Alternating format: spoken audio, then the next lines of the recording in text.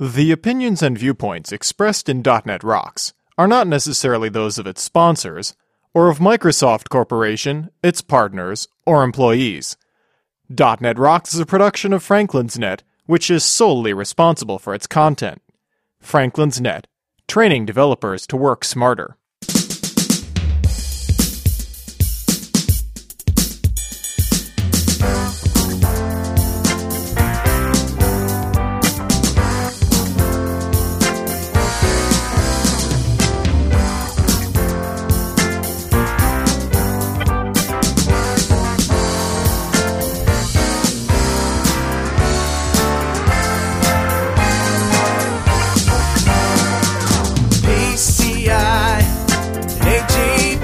Hey, Rockheads. Put a little silver in your light and listen up. It's time for another stellar episode of .NET Rocks, the internet audio talk show for .NET developers with Carl Franklin and Richard Campbell. This is Lawrence Ryan announcing show number 302 with guest Jeff Prosise, recorded live Saturday, December 22nd, 2007. .NET Rocks is brought to you by Franklin's Net, training developers to work smarter, and now offering SharePoint 2007 video training with Sahil Malik on DVD, DNR TV style.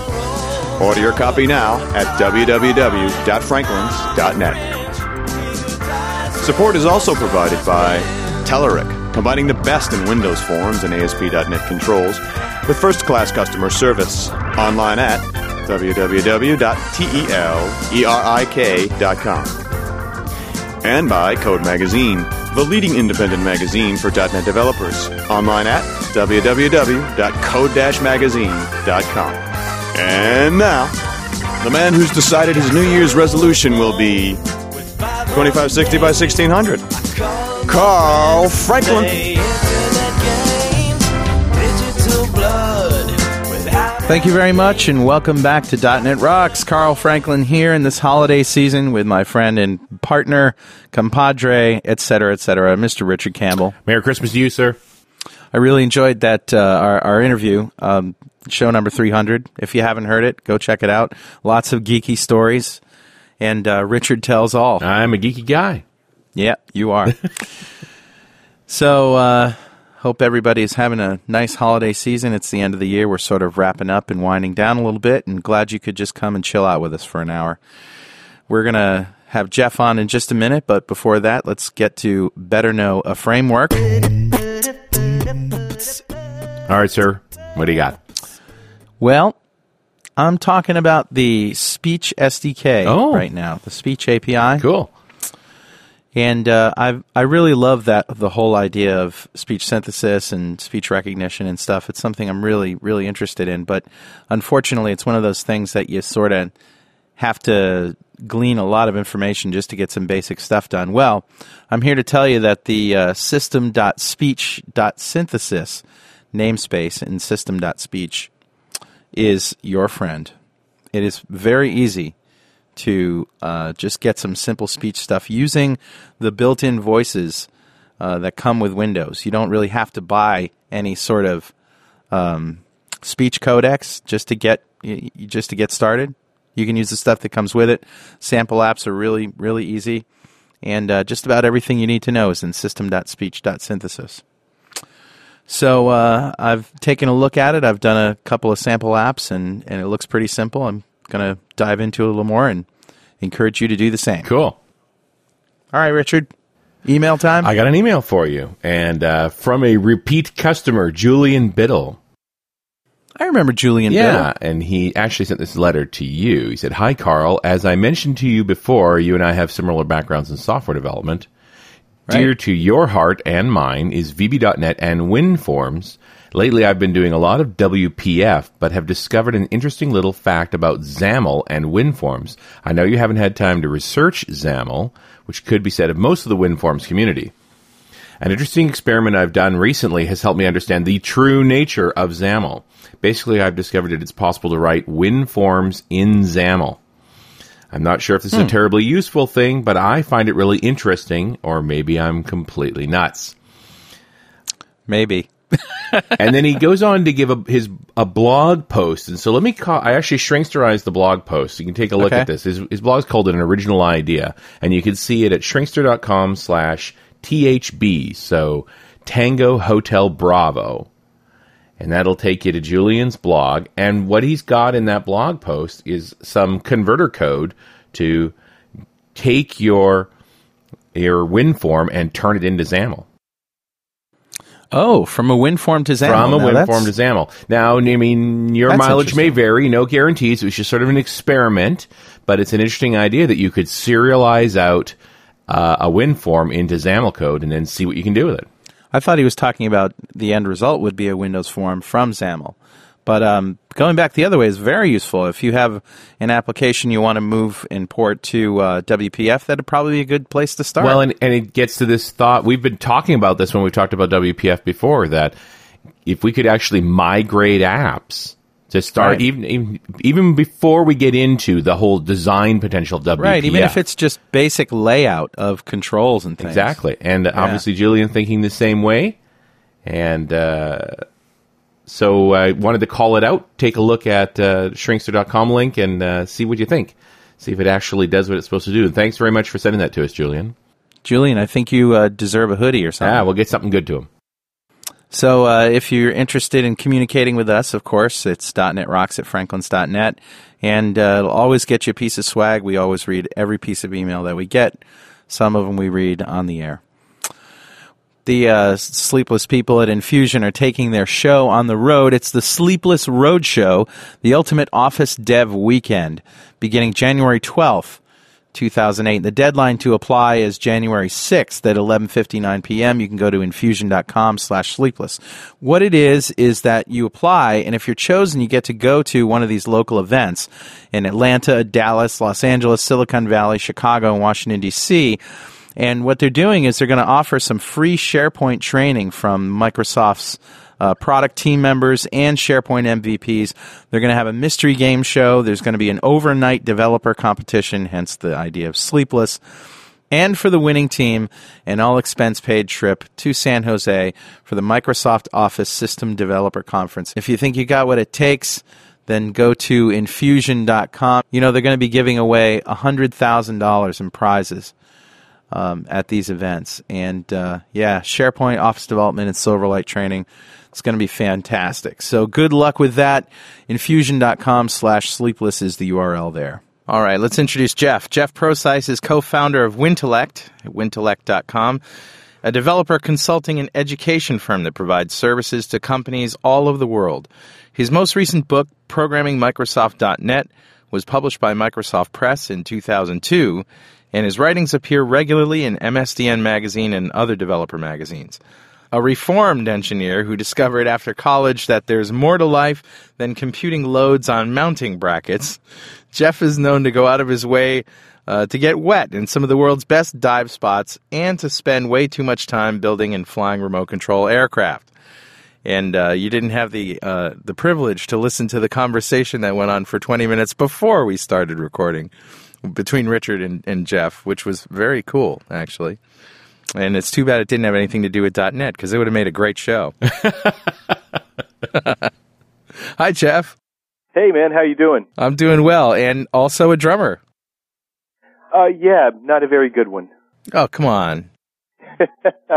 You know, there are a couple of things that I kind of gave up when I got heavily into RC aircraft. One of them was golf, and the other was music, and I'm going to get back to it someday because I love music. Yeah, sure is nice. Well, and we were going on about RC planes because they do consume your life. You can get really deeply engaged in not only the flying of them, but the building.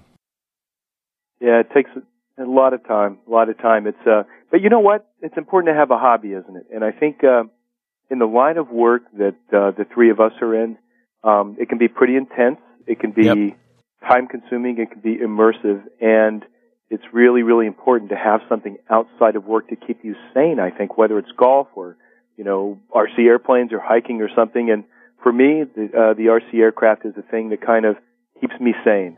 It's true. You dive down on one half of your brain all day, and you want to go the other half.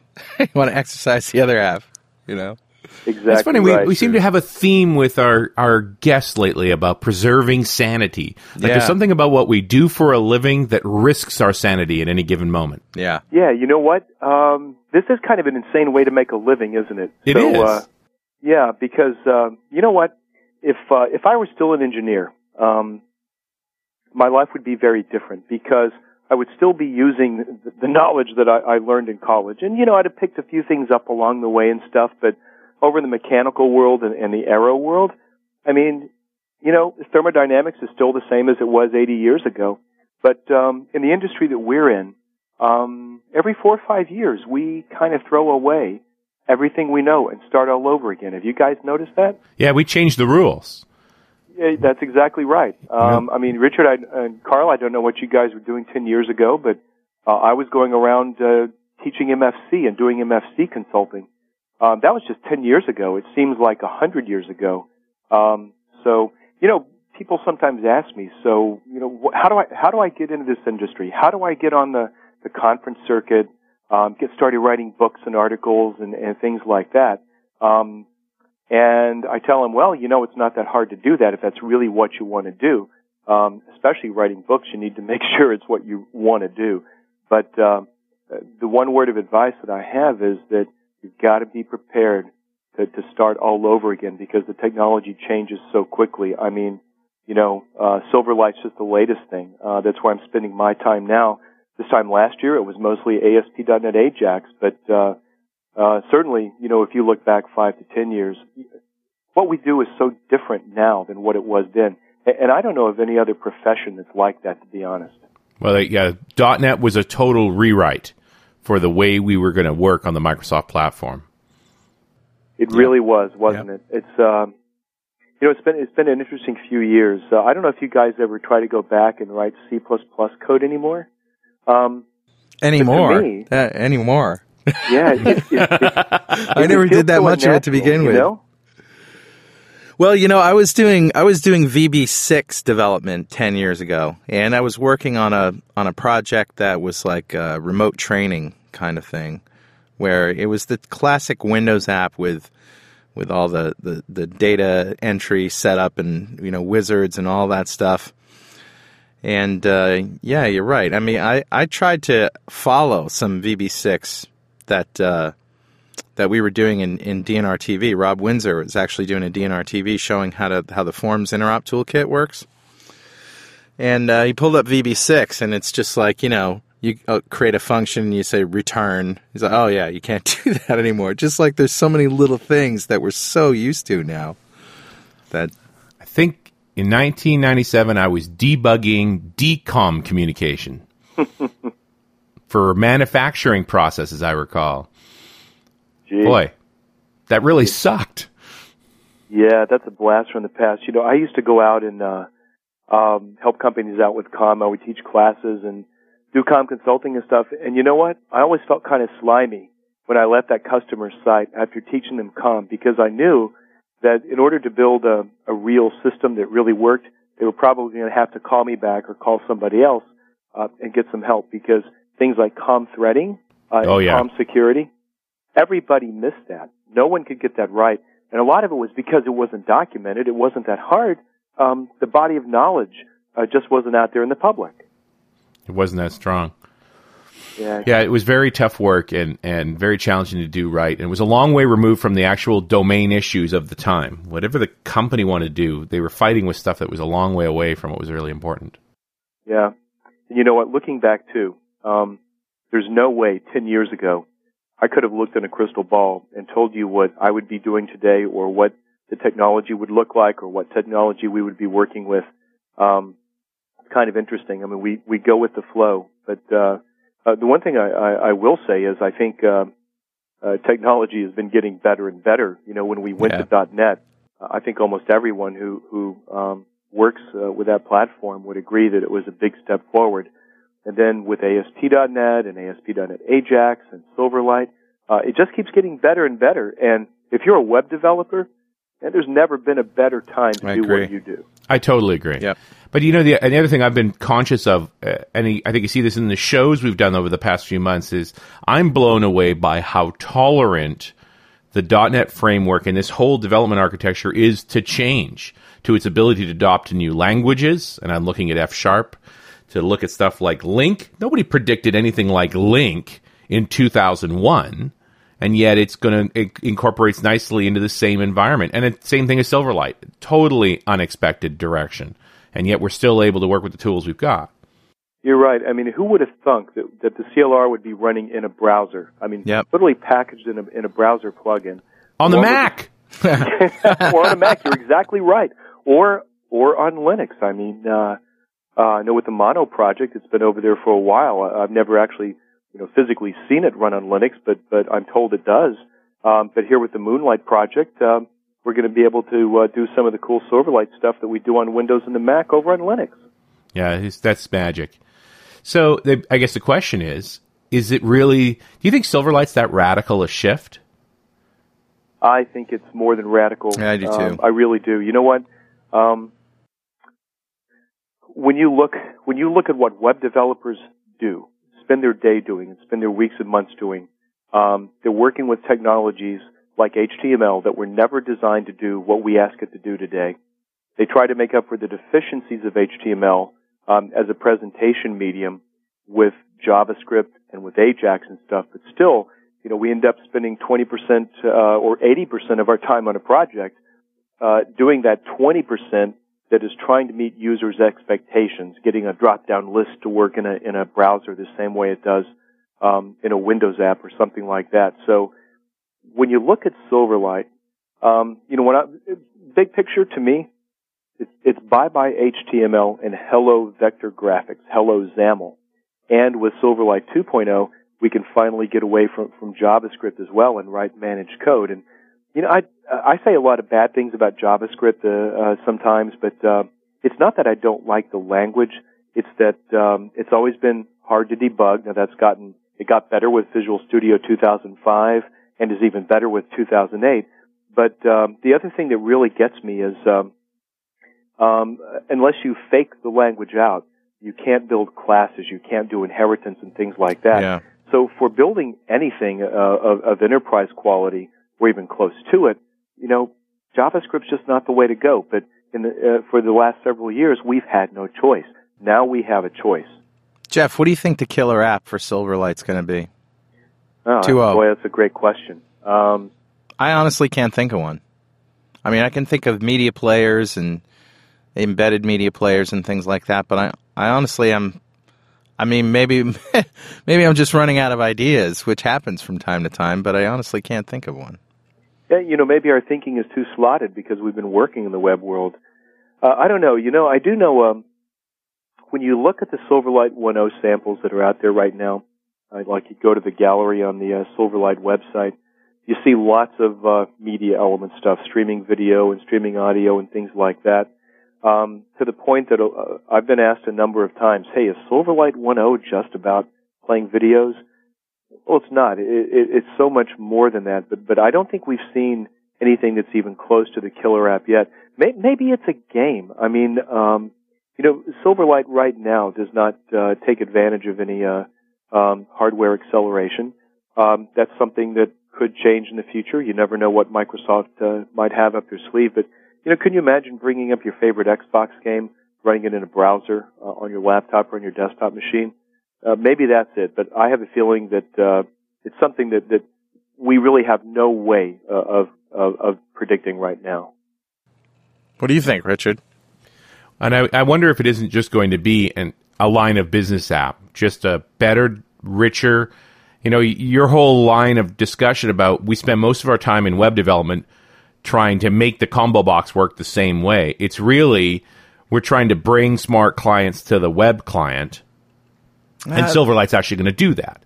Right. So this idea of a zero deployment app, a real zero deployment app that's naturally remote, it doesn't matter where I am, it just works. Doesn't matter what machine I'm on, it just works. But then gives us that really rich experience that we expect now with all of our applications. I think that's the big mix. I just wonder why this one's going to succeed, because I seem to recall us embedding ActiveX controls that were whole VB apps. And then ActiveX documents and even Java applets. I mean, none of them really worked. How is this time different? It's a great question. Well, I tell you what. First off, you guys know that I can't be unbiased about this because I work with these technologies like you do, and I want to see them succeed. Right. But from my admittedly biased perspective, whether it's Silverlight or a competing technology, it's something is eventually going to work because we are way past the time when we should be munging HTML and JavaScript to try to bend it and shape it to work the way we want to. I look at Silverlight, I think as a solution, it's very elegant, it's well architected, but more importantly, it fills a real need. A friend told me years and years ago, he said, you know why some software products fail and some don't? I said, no, why? He said, when you look, the software products that succeed solve the problem. They fulfill the need that users have. And so many of the products that got out there and failed, in the end of the day, they just weren't really solving a problem that real people had. Well, as a web developer, we do have real problems. HTML is a problem and JavaScript is a problem because they're just too constraining. So we finally have something better, but it may not be Silverlight. Maybe it's something else. I think Adobe's doing some cool stuff with Flex and Flash and all that kind of stuff. If I had to look in a crystal ball and guess, my guess would be 5 years from now, you'll see a lot of great Silverlight apps out there. You'll probably also see a lot of great apps that are running on non-Microsoft platforms as well. But I think the world is ready, and I think web developers are ready. And because Silverlight is a good solution to the problem that they're having, I think it's going to fly. I'm wondering how significant the cross-platform abilities of Silverlight are going to play into this. The number of times I've heard someone who said, I jumped on Silverlight the moment they said Macintosh. Yeah. Because, and it's not that this guy's a huge Mac fan by any stretch of imagination, but he's a developer with a problem. He's been told by his company, you need to roll that app out, and it needs to work for the Macintosh customers too. I think the decision to make 1.0 sort of video-centric was brilliant, because that is a killer app for that kind of technology, and that'll get people comfortable with downloading and installing Silverlight. And I think that was a brilliant move on Microsoft's. Look at Netflix. My kids, once we discovered live on-demand movies with Netflix and Silverlight, my kids don't want to watch DVDs. They just want to go on to Netflix and drag the browser over to the TV and maximize it and watch a movie. And it works great. But you know what? You're right. It probably wasn't a bad decision. I do think, though, that we need to get the message out that Silverlight 1.0 is not just about video. I mean, it's about rich, compelling, immersive user interfaces, even ones that have nothing whatsoever to do with streaming audio. And I think it sort of requires a different way of thinking. I've been going out a lot and showing Silverlight to Microsoft customers and speaking at conferences and stuff like you guys have. And one thing that's really become apparent to me is that if I still think the old way, if I think HTML and I think JavaScript, I'm shortchanging Silverlight. It's just like, we don't call them UIs anymore, right? We call them UX. Yeah. That's the sexy new term. Right. Just finding someone who can design a sexy UX is difficult because there aren't that many people familiar with the expression tools yet. Right. And UX is new enough that most of your traditional web designers are still designing the same way that they used to. So, I kind of think that if you can change your way of thinking, and you can remember that it's, more than just about video and kind of wrap your arms around the possibilities, then you can come up with some really cool stuff, and maybe you can come up with that killer application. It seems to me the key to all of this is WPF. I mean, we talk about XAML so casually, but how many XAML apps have actually been shipped? That is sort of Silverlight's betting on XAML. That whole development side of this is about making WPF actually work. And irrespective of adding the web component into it, there's just not a lot of WPF action yet. Well, there will be. I mean, you can see. I mean, anyone with just a little bit of vision can see that that's gonna take off in a big way. XAML is just so obvious a solution to the big problem, right? You bring up an interesting point with WPF, and I've heard people at Microsoft in public say, we've been a little bit disappointed with the acceptance of WPF. So let me turn that around on you a bit. I think it's going to be Silverlight that is going to make WPF a factor because Silverlight, it's about XAML. You're right. I don't think devs care about that. What they care about is, wow, I can build really great web apps this way. But if Silverlight reaches critical mass, people learn this thing called XAML, learn the tools, the expression tools, hey, maybe all of a sudden they start getting interested in WPF as well. I don't think expression is the tool that's going to make WPF succeed. I think it's a complete set of Microsoft controls in Studio 2008 or 2010 that happen to also write in XAML. Until I'm drag and dropping and building the forms the way I always have, and it happens to reproduce XAML, I don't think you're going to get general acceptance. Yeah, I don't know. I'm looking forward to the time that I spend with expression with Blend. It's a little bit different, but I'm up for the challenge. I kind of like that. One thing about working in expression when you're a developer, it's that sort of forces you to change your way of thinking a little bit, doesn't it? Because you need to think more like a designer and less like a coder. I do that anyway, though. I mean, I design graphics, and I'm hip with Photoshop and all that stuff. So, I've always sort of had one foot in that camp. Yeah. Just you and Scott Stanfield, apparently, though, because I'm baffled. It's just not and I have a daughter who's great with Photoshop, and I think she'd think nothing of using expression. Yeah. Although I hear conflicting reports on that too, but it's over my head. I have no artistic talent of any form, and this is just not something I get. I'm not much of an artist either. I do use Expression Design and Expression Blend. I don't feel at home in them yet like I do in Visual Studio, and I'm wondering if I ever will, since I am a coder and not an artist. But, I do think that one of the things that's really, really critical for Silverlight is that designers, the artsy people, get into expression, like what they see there, and get passionate about it. Because, face it, we're not going to code these beautiful UXs by typing XAML into Visual Studio 2008. Right. That's not how it's going to happen.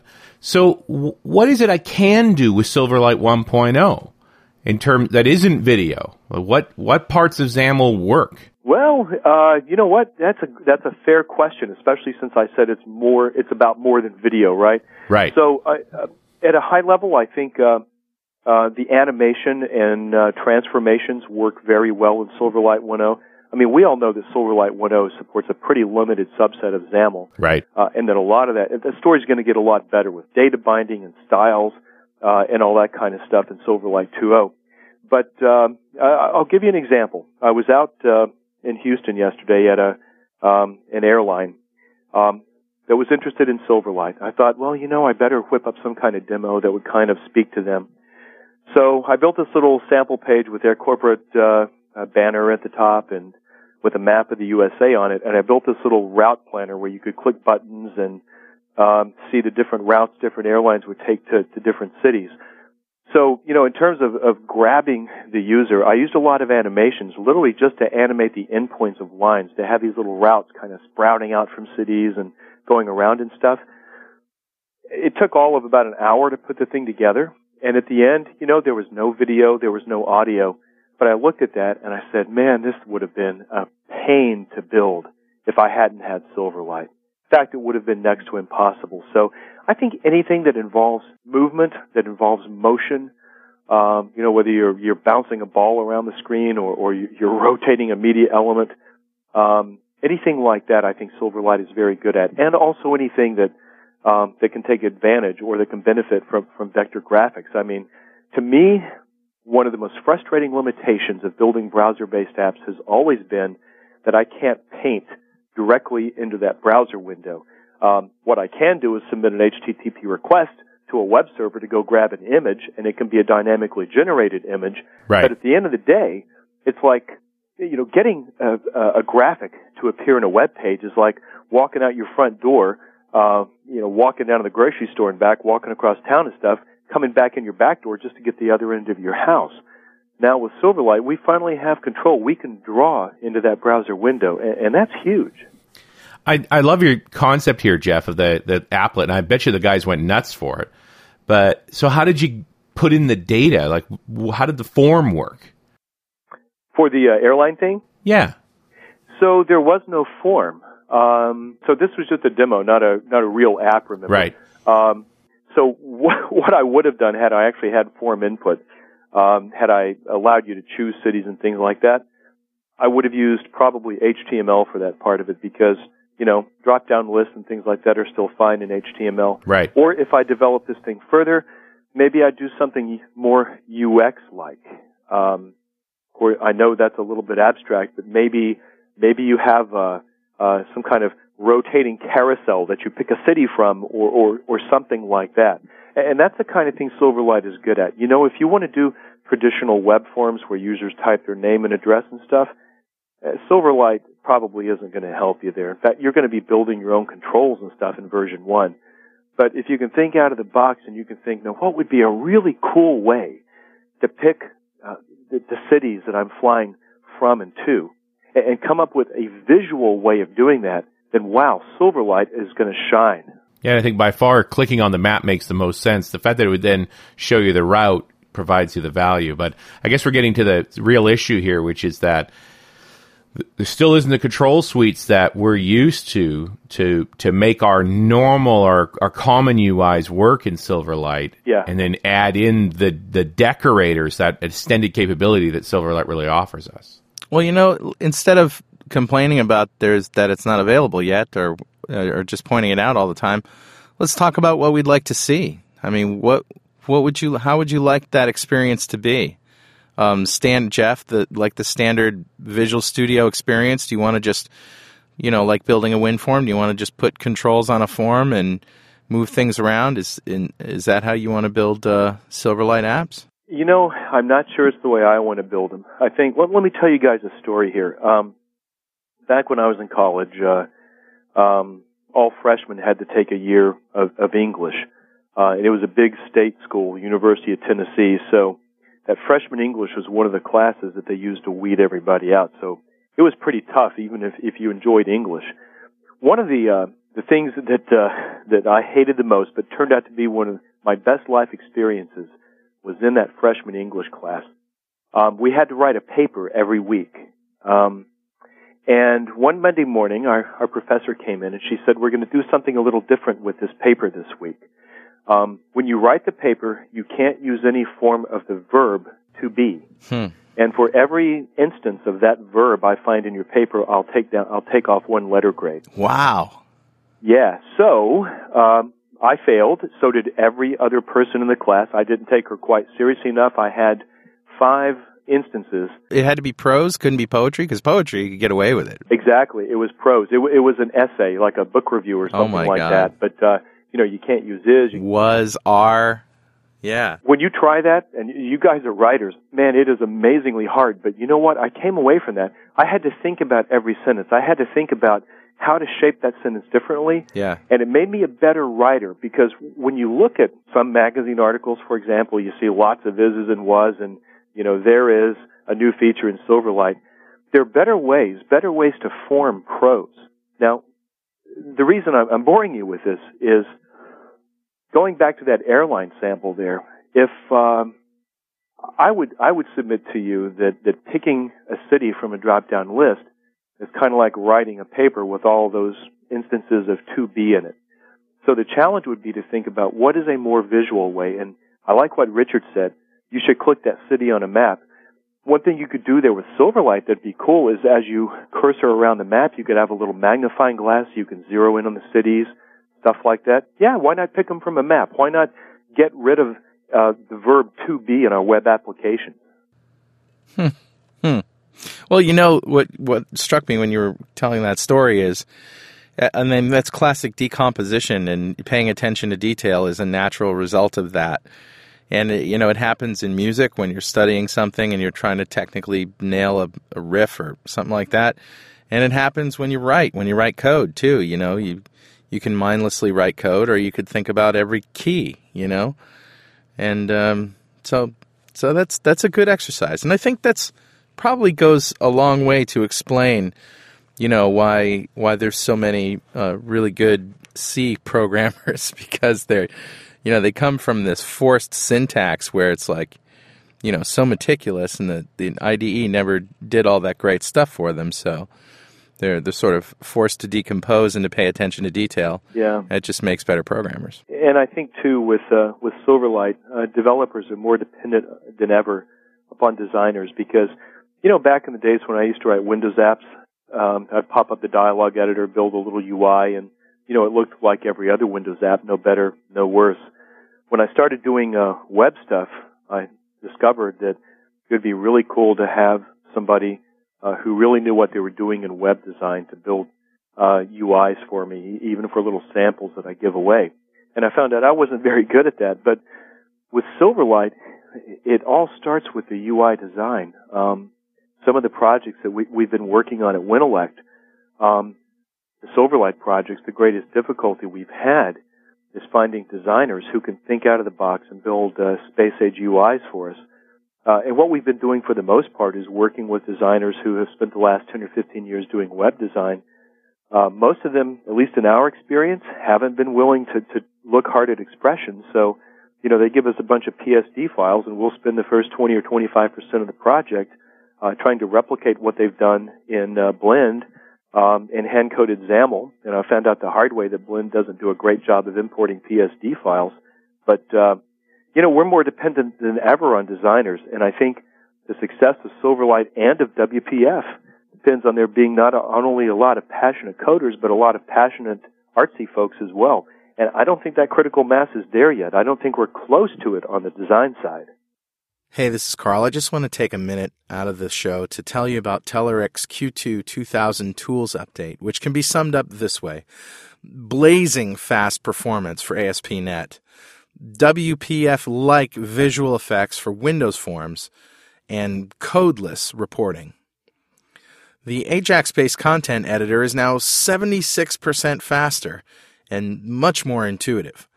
The grid also received a performance boost, plus PDF export, frozen columns, and they've even added a new awesome scheduling component. What I find even more intriguing is Telerik's Windows Forms suite. It's unbelievable that it offers WPF-like visual effects like scaling, rotation, object motion, transparencies, and so on without WPF. As a result, you could have grids, tree views, ribbons, and more with a previously impossible level of interactivity and appeal. Telerik has recently added CAB support, which makes the component set a perfect fit for large enterprise applications.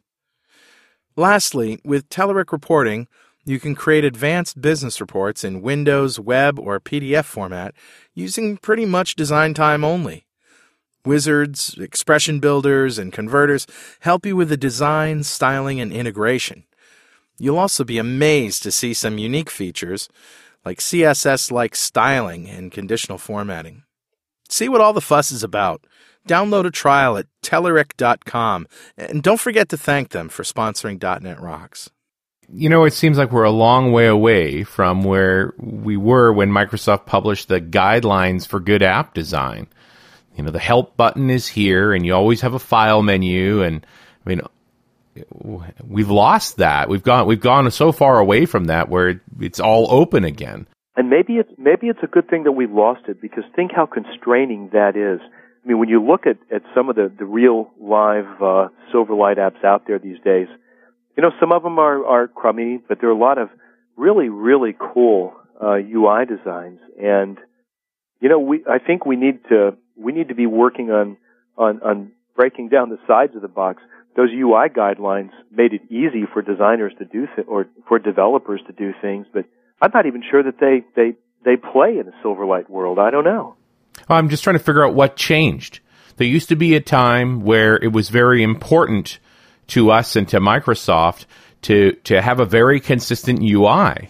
And it seems like that's just not that important anymore. Yeah, you're right. Yeah, UIs are a lot more freeform today than they used to be, aren't they? You're right. Is it just an education level of our audience that our average user now is comfortable with a mouse, is comfortable with the form, and they're able to deal with these changes, or are we just fooling ourselves? I think it's the web.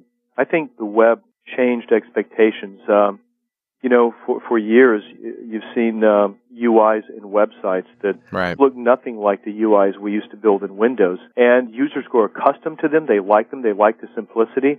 I mean, one of the things you see now is a lot of Windows apps that when they come up, they almost look like they have an HTML UI. Right. It's almost like a little game to try to figure out the UI before you use a website. Let's check out and see how they did it, right? Exactly. Yeah. Exactly. I think expectations are different. Users have been conditioned to think that artsy and pretty is good. And Silverlight is kind of taking that to the next extreme. That may be one of the reasons that folks that we haven't seen a lot of energy around WPF. It's not enough to have developers. You've got to have people building these cool, compelling UIs that make users say, wow, this is cool. I've got to try it out. But I also think that this is not something the users are demanding. That when they see it, they will love it. But until they see it, they don't care. Yeah. So it's going to take, what's going to drive this forward is somebody else's success. Is somebody else being brave enough to just go out there and do something amazing, have huge success with it, and that will ultimately pull it forward. That it's the pursuit of the true pioneer that'll ultimately move this on. Yeah, I would agree. And I think we're more likely to see that kind of app with Silverlight 2.0 than 1.0. I mean, Silverlight 1.0 is amazing just from the standpoint of someone who has been frustrated by years by the limitations of HTML and JavaScript. But at the end of the day, in 1.0, I'm still bound with JavaScript, and I'm not going to write an app with 100,000 lines of code in JavaScript. But with 2.0, you could build apps of incredible complexity, especially given some of the things that Microsoft announced 2 weeks ago about 2.0. They didn't provide a lot of details, but they did tell us they're going to give us an application framework, which is kind of interesting, don't you think? An application framework for a browser. Yeah, what does that really mean? I thought the browser was an application framework. Yeah, I don't know what application framework means there. When I think of application framework, I think of MFC because that's where my heritage is. Right. But who knows? Yeah, what would an MFC for the browser look like? Oh, gosh. I don't think that would be very pretty. No, but and I think, don't we already have one? Isn't that the DOM? Well, yeah. It's kind of interesting thinking about the application framework. One of the things that MFC's application framework did was simplify document handling or the building of document handling applications. And that won't really fly here because in Silverlight 1.0, and even in 2.0, you can't build a traditional document handling application because you can't just go out to the file system and grab a file in Silverlight. Yeah, you're still in the sandbox. You're still in the sandbox, exactly right. So, and are people going to be building, multi-tier enterprise-type applications with Silverlight? Maybe they will, but that scares me a little bit in a browser. Yeah, I don't know either. Trying to envision a Silverlight app that doesn't have a web server behind it. Yeah. I don't know that anybody's thinking about that. Somebody must be, but they're probably smarter than me. Well, a game. I mean, a game can be self-contained, certainly. Yeah. Something that'll, a Sudoku game or something, self-contained. I think the bust-out app, the one that will make Silverlight totally go nuts, actually, is going to be a line of business app. You think so, huh? I absolutely do. There's so much more work going on in that area, but that's recognizing that the thing that will make Silverlight break out is everybody else looking, going, I got to have that. It'll be a line of business app that every CIO in the world is going to go to their developers and go, you guys suck unless you can do this. I'm not so sure. Richard. I tend to think it'd be something more along the lines of, Google Maps or some sort of web thing. I think that app is easier. I just think that app can be excused. Yeah, well, not necessarily that app. Right? As long as I can point to and go, that's an exception case. Not that app, but something on the web, something that gets popular, I think. I don't know. I just think that the real breakout is going to be when it's an app that could have been done with a perfectly ordinary WinForms implementation, and it's actually better in Silverlight. Well, I think WPF maybe, but I don't know. I think Silverlight's going to make its splash in the public. But I mean, I'm going to jump into Jeff's whole thought on what about an enterprise app with Silverlight, because it is just a client piece. Obviously, I'm going to keep my business components on my servers. I'm going to be making web service calls to them. Data is where it's always been. What's wrong with this? Well, nothing really. As long as, today Silverlight is primarily a technology for the UI layer, right? Right. It's about vector graphics and streaming audio and streaming video and things like that. That will change some with 2.0 because whereas 1.0 has a very, very rudimentary networking stack, which consists basically of just a downloader object, which sits on top of the browser's XML HTTP request stack, Silverlight 2.0 is going to have a much richer and more robust networking stack. So there's absolutely no reason I couldn't build apps that go back to that server, that web server, whenever they want to get data, to push data, or something like that. We could build components that live on that server there. The thing that mystifies me right now about an application framework is, when I think about a classic multi-tier application with data components, would I want those data components residing on the client in that browser? I don't think so. I think I would still envision them living on the server, and I would use Silverlight's networking stack to go talk to them. But why would I need an application framework if all I'm really going to do in the browser is present the UI?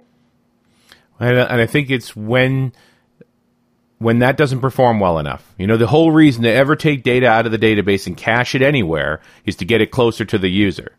Yeah. So why wouldn't you go get a list of the cities and keep it on the browser? Well, you make a good point there. And, one thing that's missing in Silverlight 1.0 is really any kind of caching API. Yeah.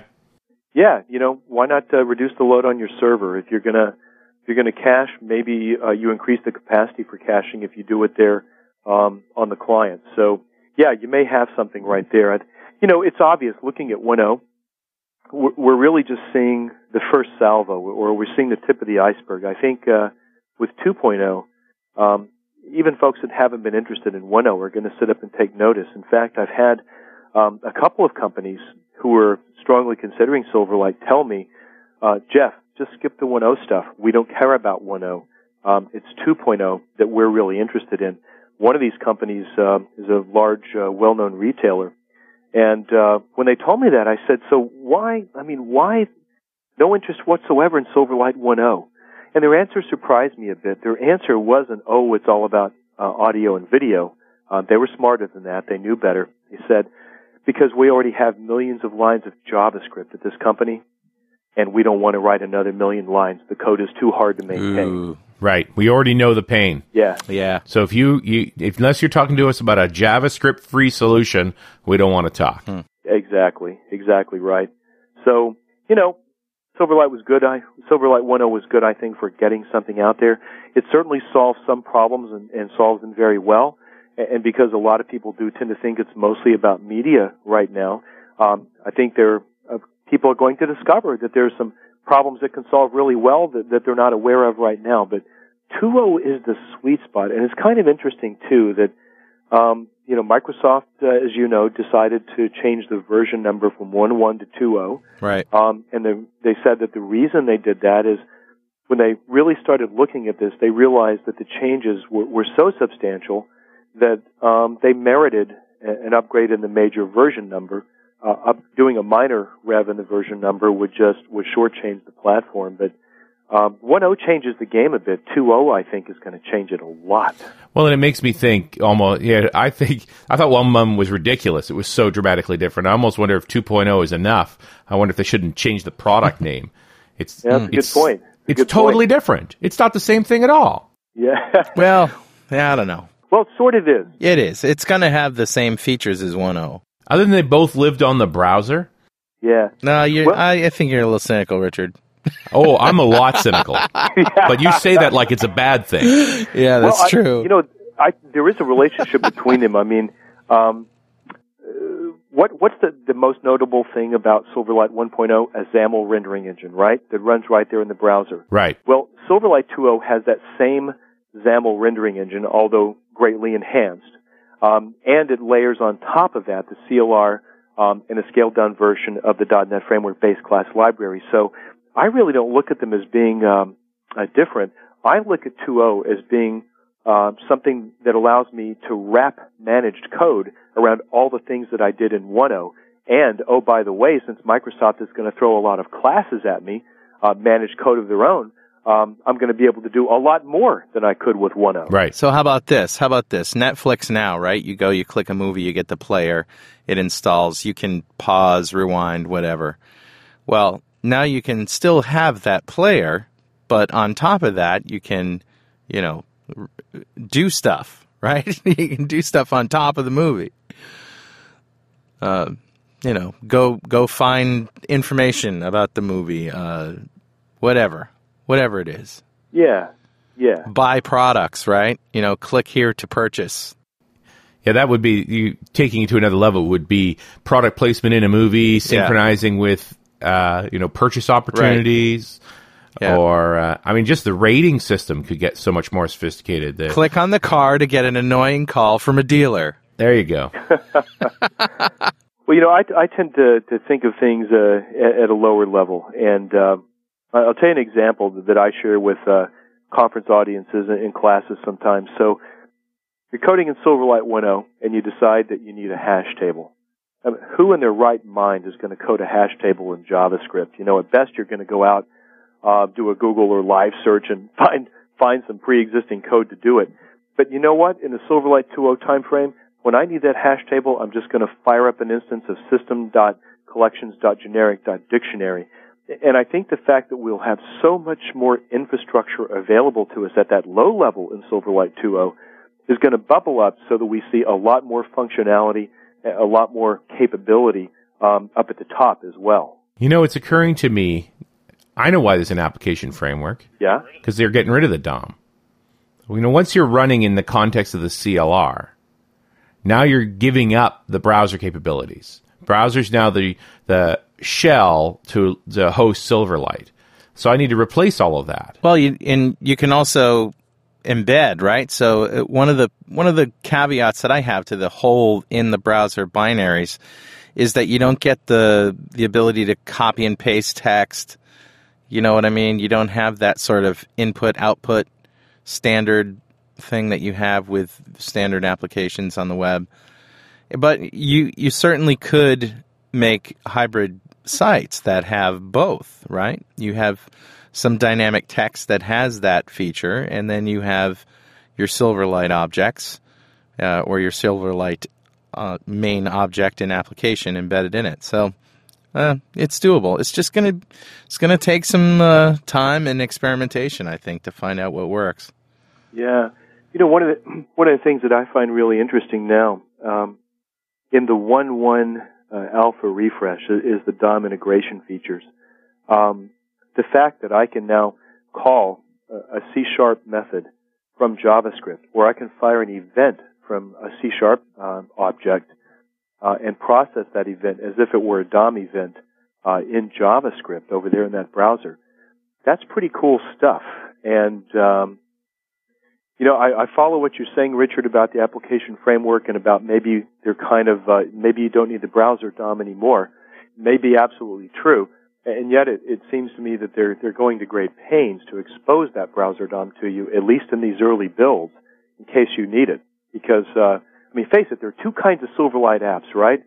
There are Silverlight apps that own the entire page, right, and there are Silverlight apps where the Silverlight control is just one part of that page in a little div. And in those cases, in many instances, it's going to have to be able to interact with that DOM around it. Right. But all you need is access to the DOM and off you go. Right. But if you're going to own the whole page, most of the DOM is about getting to the HTML, and the HTML doesn't exist. Yep, you're exactly right. It's kind of interesting too when you look at the Silverlight gallery on the Silverlight website. Look at some of the really cool Silverlight apps that are out there now. Almost all of those have Silverlight owning that entire page. I haven't seen a lot of examples of Silverlight being used the way Flash is. when I think of Flash, I think of a cute little ad running in a web page, something distracting me when I'm trying to do work. Haven't seen Silverlight used for that a lot yet, and I'm kind of glad about that. I think Silverlight is breaking the mold a little bit because it's giving us something that really is about writing self-contained apps that maybe don't need the browser DOM around them. And that'll be even more true once Silverlight has controls like TextBox, which Microsoft has already said is going to happen in 2.0. Yeah, I can't argue with the power of just providing the standard set of controls. I know we have this vision of developers working with the designers to create the UX concepts, but until I have a standard set of controls, so that at least I have a starting point with my existing app. At least I can bring my app across and then start migrating it into this different way of looking at it. I'm just not going to go. Yeah, and I wouldn't argue with you there. I mean, there are a lot of applications that just need to get a name and an address from a user, right? And why shut those applications out, or why shut Silverlight out? With the controls, we could build those kinds of apps too. Which, again, is going to happen in Silverlight 2.0, which I think will be pretty important. What's going to be interesting to me is to see how many people really use those controls. Now, I'm sure I'll use a button control, especially if it's like a WPF button control when I can make it look any way I want and I can stylize it, templatize it, and things like that. But I just have this feeling that if there is a killer Silverlight application, it's going to be one that doesn't use any kinds of traditional controls, or if it does, it uses very few of them. It's going to be something very different. I like Carl's example with Google Maps, and I'm just thinking, so if you were doing Google Maps today, or you were doing MapQuest today, imagine how much better it could be if you had Silverlight available to help you do that. Those sites do a lot now with Ajax, and they're one of the reasons that Ajax is so popular, and everybody's talking about it. But wow, they could be so much better than they are right now. Well, and you get back to the same core visualization of show me a map and show me where the distances I just picked, the what's next kind of thinking. That visualization for mapping is huge. Yet the core UI elements, in the end, I'm usually told, well, I have to go to Seattle. I know where I am. I just need to get to Seattle. So I could give you those two pieces of information. The rest is where things get complicated, like what are the nearest hotels? Where am I going to need to stop for gas? All of those sorts of things get a lot more interesting when I have that visual component. Mm-hmm. Mm-hmm. And, as a follow-on to that, if I have any one disappointment with Silverlight right now, it's that it doesn't support 3D. It was 3D graphics that got me into computers many, many years ago. And I'm still fascinated by them. My favorite piece of software of all time is the Microsoft Flight Simulator because it just amazes me every time I run it. You can do 3D in Silverlight today, but you have to dummy it up. You have to do the trig yourself. And then when you start doing things like hidden surface removal in software, it gets really ugly. What would be really cool, and if I had one wish for Silverlight, it would be give me 3D, because then I think the final constraint will have been loosened. If I could do real 3D in a browser, wow. Now, Jeff, you don't just work with Silverlight. You work with WPF, too, obviously. You know what? I don't. My work with WPF as academic, I've never worked on a single real WPF project. Okay. So did you look into it, and what was your impression? Oh, I love WPF. I love the 3D aspects of it, especially the fact that you can, take a flat video or image and wrap it around a contoured 3D surface. That kind of stuff just really turns my crank. Can we say that on this show? Yeah. You say it far worse, Mr. Franklin. This is a family show, right? But, as much as that's fun, how does that more effectively communicate information to my user? Well, you know what? I'm not sure that it does. I'll tell you what it does do, though. It engages that user. It makes them more likely to look and say, I'm going to try this thing out. What's the old marketing thing? It's all about You sell a sizzle? Yeah, the first 5 seconds, right? If they come to your website, they don't like what they see or something doesn't grab them in 5 seconds, what do? They go somewhere else, right? Yep, that's right. So why not make your app so interesting to use that they're gonna commit the time it takes to understand it? Well, yeah, I'd ask the same question. There's no reason not to. I mean, in the past, if you wanted to build something incredibly engaging, it was more difficult to do because, frankly, the UI guidelines didn't show you how to do it, and a Windows button or list box control isn't going to help you. But with WPF and with Silverlight to a somewhat lesser extent, we have the plumbing that we need to build those incredibly engaging UIs. Yeah. I just hope we can actually start representing information we couldn't otherwise well represent. I keep thinking Tufty, they like really taking hard things to understand and finally presenting them in a way that they're easy to understand because we had this tool suite, because we were able to do a much more complex representation. Yeah, and I think, you guys you've seen demos of Microsoft Surface, I'm sure. Oh, yeah. I look at that and I think, wow, that's a different way of thinking, and that's so different than what we used to do 10 years ago with MFC. The thing is, it's hard to come up with stuff like that. The first time I saw Surface, I thought, wow, I wish I'd thought of that, and it seems so obvious. And you know what? It wasn't obvious to me until I saw somebody else do it. I've already trying to get a show on Surface for .NET Rocks. Just for the listeners, I'm working on it because I think, the key things about it's as much as it's cool to make a coffee table, what Surface really brings out is this idea of a horizontal working surface, which is different, rather than a vertical working surface, which we normally have, that the interface for the human is the same as the working surface. That's interesting. But also multiple simultaneous users. Yep. Those are all the sort of breakthrough elements. That environment for sorting pictures is better than anything else I can imagine. Yes. I could drop all my pictures on the screen. I could have 3 people working at the same time, sorting out the pictures and even annotating them. Yeah. So maybe the next step here is to build the triplex mouse, right? 3 mice cabled together. They plug into one mouse port or one USB port. No, you're right. And what's interesting is gamers have had multiplayer stuff for years, right? Right.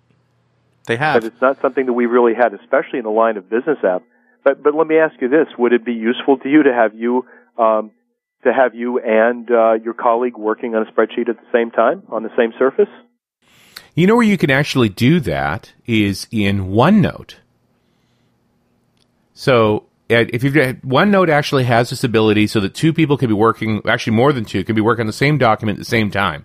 So I've done this in design meetings where you have your usual note taker, the one person that can actually write as fast as people are talking, who's doing the entry work on the big screen as we're collecting ideas. But when it's his turn to talk, when he's got something to say, somebody else can step in and make his contributions. And you always have the one really smart guy in the back, but isn't real comfortable yelling out in the crowd.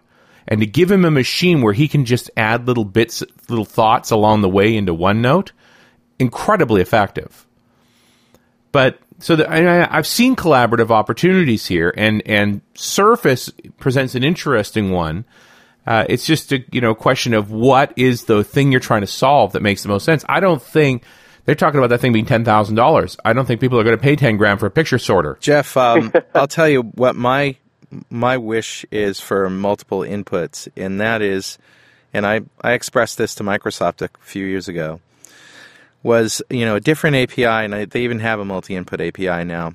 But imagine a mixing console, a mixing console that's kind of long and it's into channels, broken into channel strips, and each channel strips has faders and buttons and things. And when you're using these things, sometimes you have to grab 3 or 4 faders at a time and move them. I mean, you don't really anymore because you have automation and now everybody does things digitally. But this was my thinking. And to be able to put your hands on 3 or 4 controls and simultaneously move them just like you would an analog surface was a really, really attractive idea to me at the time. Which really says we have to have touch screens, right? Because obviously you're not going to do that with 2 mice. Yeah. Yeah, I just think the movement towards the touchscreen and multi-touch, a bunch of UI stuff suddenly makes more sense in ways we can do things. Yeah. So, on a related topic, one of the things that Silverlight 2.0 is apparently going to support, because there's support for it already in the 1.1 alpha refresh, is ink. And when I first saw that, I thought, now, how would that be useful to me? Because probably I'm going to have to be running this browser-based app on a tablet PC. But you know what? The more I think about it, the more I think, wow, this could be really cool. Yeah, you're looking at the ingredients. I own a Slate-style tablet, motion computing one, which you can plug into a keyboard easy enough. It comes with a keyboard. Yep. And I always think the convertibles are the worst of both worlds. I have a keyboard that half the time I don't need. But the number of times that you want to use the Slate as a Slate in different locations. On the couch is the one that I find it a lot. But I also find it really great in meetings because you can put it down on the desk. Yep. Instead of having it up and blocking people, right. You have it down flat. Yeah. So the more scenarios where I can use ink to communicate, the happier I am. I love the tablet. I absolutely love it. I like it in the coffee shop. I like reading the paper in the morning like you said, sitting in the chair reading the paper. It's just great. Yeah. Well, one other thing that really, really intrigues me about Silverlight 2, and I was surprised when I first saw this, digging around in the namespaces in the assemblies, by golly, there's system.threading. Did you ever think you'd be able to write highly concurrent, multi-threaded browser-based applications? Oh, that's wacky. I still don't think I can.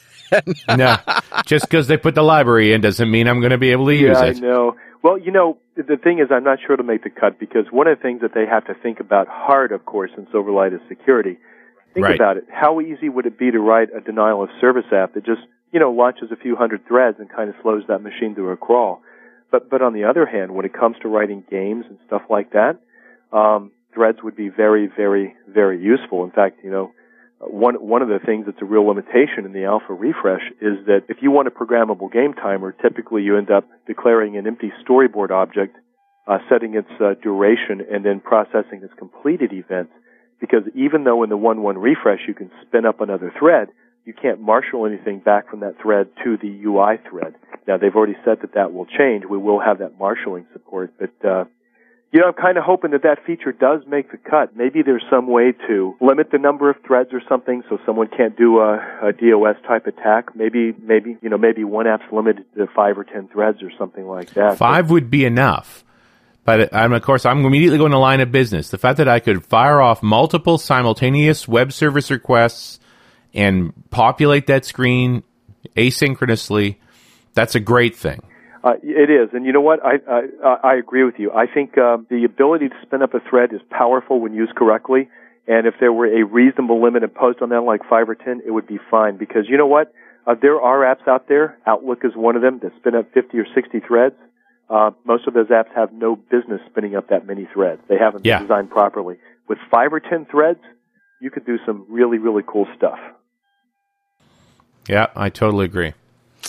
Well, Jeff, we're just about out of time, and boy, it's been fun. I just like hanging out and talking about this stuff. This is my favorite thing to do. Any last-minute things you want to plug or talk about? Let me just thank you guys for having me on. It was cool talking to you.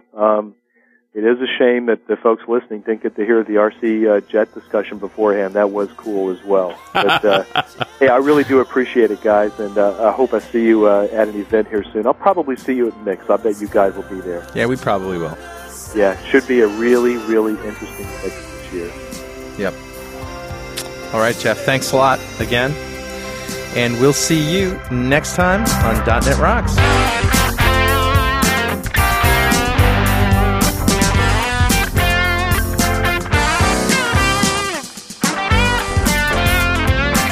.NET Rocks is recorded and produced by PWOP Productions, providing professional audio mastering, video, post-production, and podcasting services. Online at www.pwop.com. .NET Rocks is a production of Franklin's Net, training developers to work smarter and offering custom on-site classes in Microsoft development technology with expert developers. Online at www.franklins.net. For more .NET Rocks episodes and to subscribe to the podcast feeds, go to our website at www.dotnetrocks.com. Got transmitter banned by the FCC.